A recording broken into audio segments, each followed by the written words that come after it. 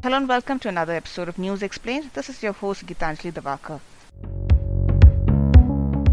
More than 300 verified mobile phone numbers, including those of two serving ministers, over 40 journalists, three opposition leaders, and one sitting judge, have been targeted for hacking through an Israeli spyware. The spyware also tapped into accounts of international media houses such as The Guardian and The Washington Post. But the organization that developed the spyware said that it does not operate the Pegasus system, but only licenses it to closely vetted government users for the sole purpose of preventing or investigating serious crimes, including terrorism. How can one play it safe henceforth? Business Line's political editor Purnima Joshi gives us more details. Thank you, Purnima, for joining us on News Explained today. The whole world is talking about the Pegasus Snoopgate, so to speak. Would you be able to tell us more about what the whole story is?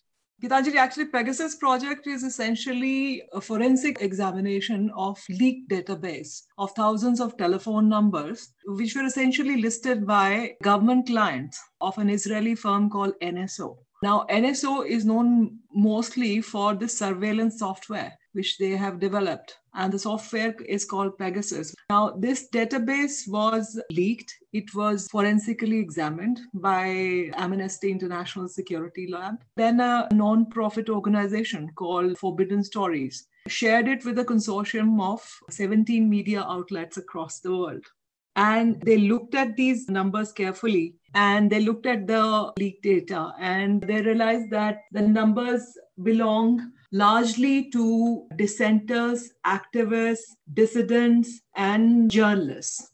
So in India, for instance, there are, of course, journalists, and some of whom have been my colleagues, my friends. There is Ritika Chopra of Indian Express, very good journalist who covers election commission and education. There is Prashant Jha, who's edit page in charge of the Hindustan Times. There is also, of course, the Wire. Their journalists have been targeted. And Wire is known for its very staunchly anti-government stand. Siddharth Varadarajan, the editor, M.K. Venu, another friend, they have been targeted. So it's not shocking, I would say, because governments have known to spy on journalists before. But why this is important is that this is, for the first time perhaps, a cyber attack of this kind has been done on such a large sort of, it's in the history of modern spying. We are seeing the faces of victims of targeted cyber surveillance. And it's a worldwide scandal. It's a global web where the scope is without precedent. And one thing you must know about this company, which is selling this spyware,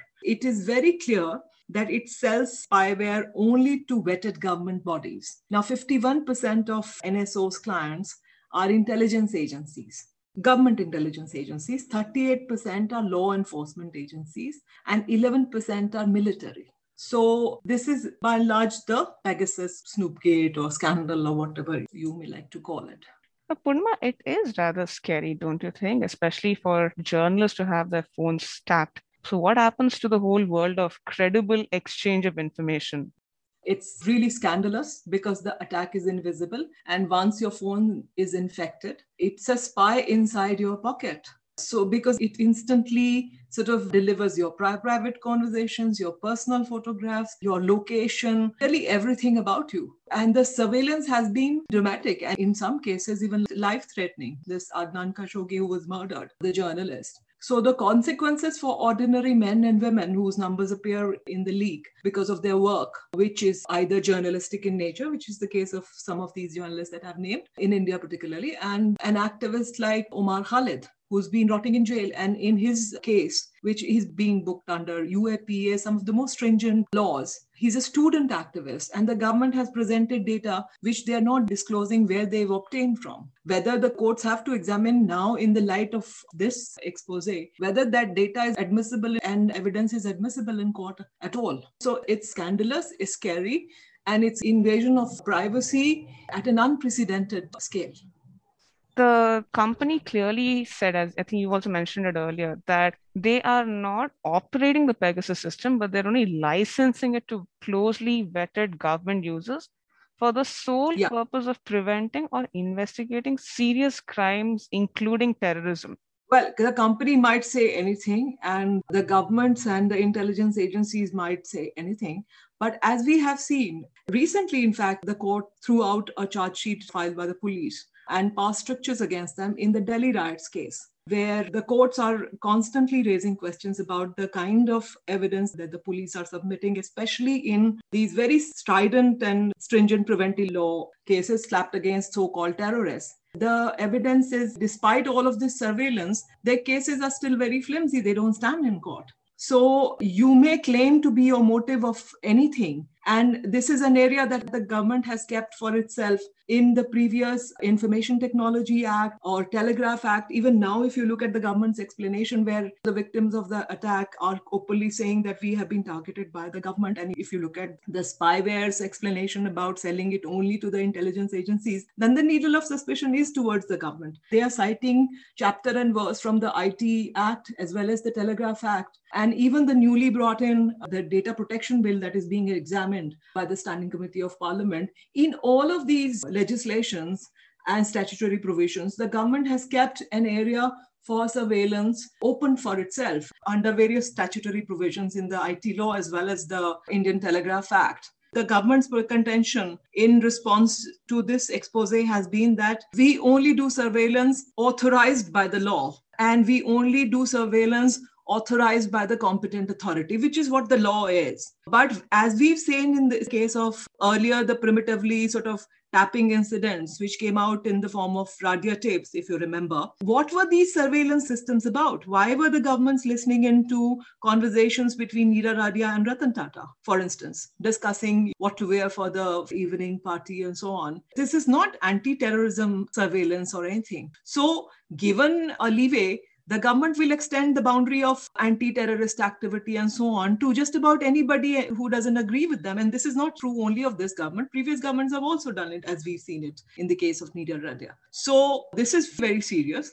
The law allows surveillance, and even in the new act, the government has kept that area sort of loose for itself. And with the new technology, particularly like we are seeing in the case of Pegasus, also in the various privacy cases that are being fought by social media giants in the courts, what we are seeing is that the technology has made it very easy to spy on citizens. And there is a power asymmetry between users of technology and those who are selling technology, who are purveyors of technology, and governments. So I think citizens have to be protected against this. And we need to see more changes in the law. We need to see the data protection bill being passed by Parliament as soon as possible. I would urge them to please pass the data protection bill. Please urge existing laws to be suitably amended so that citizens' privacy is protected, especially in the current environment of very invasive technology. And you can imagine what happens to young adults, to children who also have access to technology. And everybody has a smartphone penetration in India as high as almost 90%. Coming back to Pegasus, this was basically developed by an Israeli spyware firm. Now, do you think this sort of a move could actually hamper the relations between India and Israel? Not really. This shows a close collaboration, isn't it? Israel is a pioneer in surveillance technology, as we've seen earlier also. Their geographical location, their whole subculture in Israel is geared towards this. And this shows transfer of technology quite smoothly. So I don't think it interferes with our relations. In fact, it shows us how close we are working now. So the one question that some might ask is how much of this could be a technical error or a glitch, and how much of it could be intentional? That is impossible, Gitanjali. I mean, we are not talking about one or two numbers. We are talking about thousands of telephone numbers across the globe. And this is just one part of the leaked database. There may be more.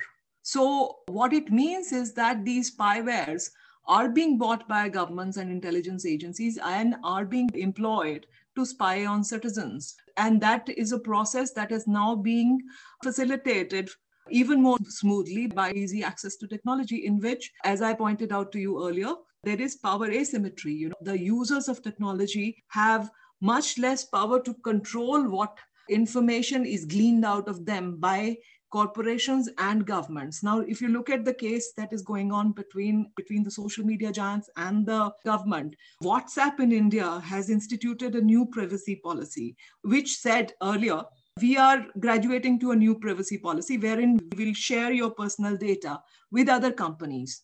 And Facebook, the parent company, will access that data and will share it, means they will sell it to private firms. So they're mining this data for business purposes. And if you don't agree to that, you can get out of WhatsApp.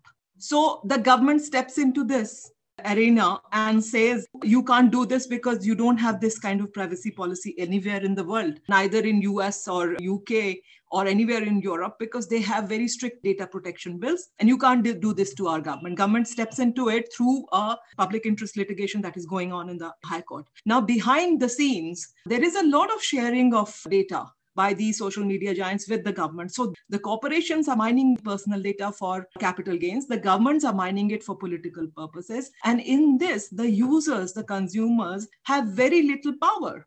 And WhatsApp, in its latest submission to the High Court, is saying we have stopped updating our privacy policy, and we are not saying that users need to get out if they don't agree to this policy till such time as the data protection bill comes, which is a very inconvenient argument for them to take, because already 90% of their clients have graduated to the new privacy policy, because consumers actually are not aware enough. They're not literate enough in India. If you look at the internet penetration and the penetration of smartphones and you compare it with our literacy rates, people don't know what they're signing on for. All these updation sort of notifications keep coming and people keep pressing okay, because they want to access the technology. So they don't know whether their data are being shared for private gains or for political gains. And in that, the citizen needs to be protected. So will this now impact press freedom? Well, obviously, we are already in a situation where our sources don't talk to us on the phone. I mean, we've graduated from normal phones to WhatsApp and then to Telegram or whatever. But now the ease with which you would chat with your sources in various organizations, including political parties and government, that's just completely stopped. And I mean, as it is, COVID is making it difficult for us to meet people. And so you can't meet people, you can't talk to them on the phone, which is really bad for journalists. And the purpose of gaining information is to keep tab on the government and policy direction, no? Which is harmful for democracy if it is hampered in such a large scale. And if people are scared of using their smartphones for having conversations, how do you get information? So what do you think one has to do to ensure that this sort of an incident doesn't happen again, both from the government side and, let's say, the civil society side? As I said, the government is already sort of through legislations and through legitimization and normalization of this process of surveillance is already kept itself free of spying on people in the name of fighting terrorism or enemies of the states, etc. Now, while that may be a reason, but that doesn't give you a license to snoop on just about anybody and everybody, which is why I'm saying Parliament has just opened today.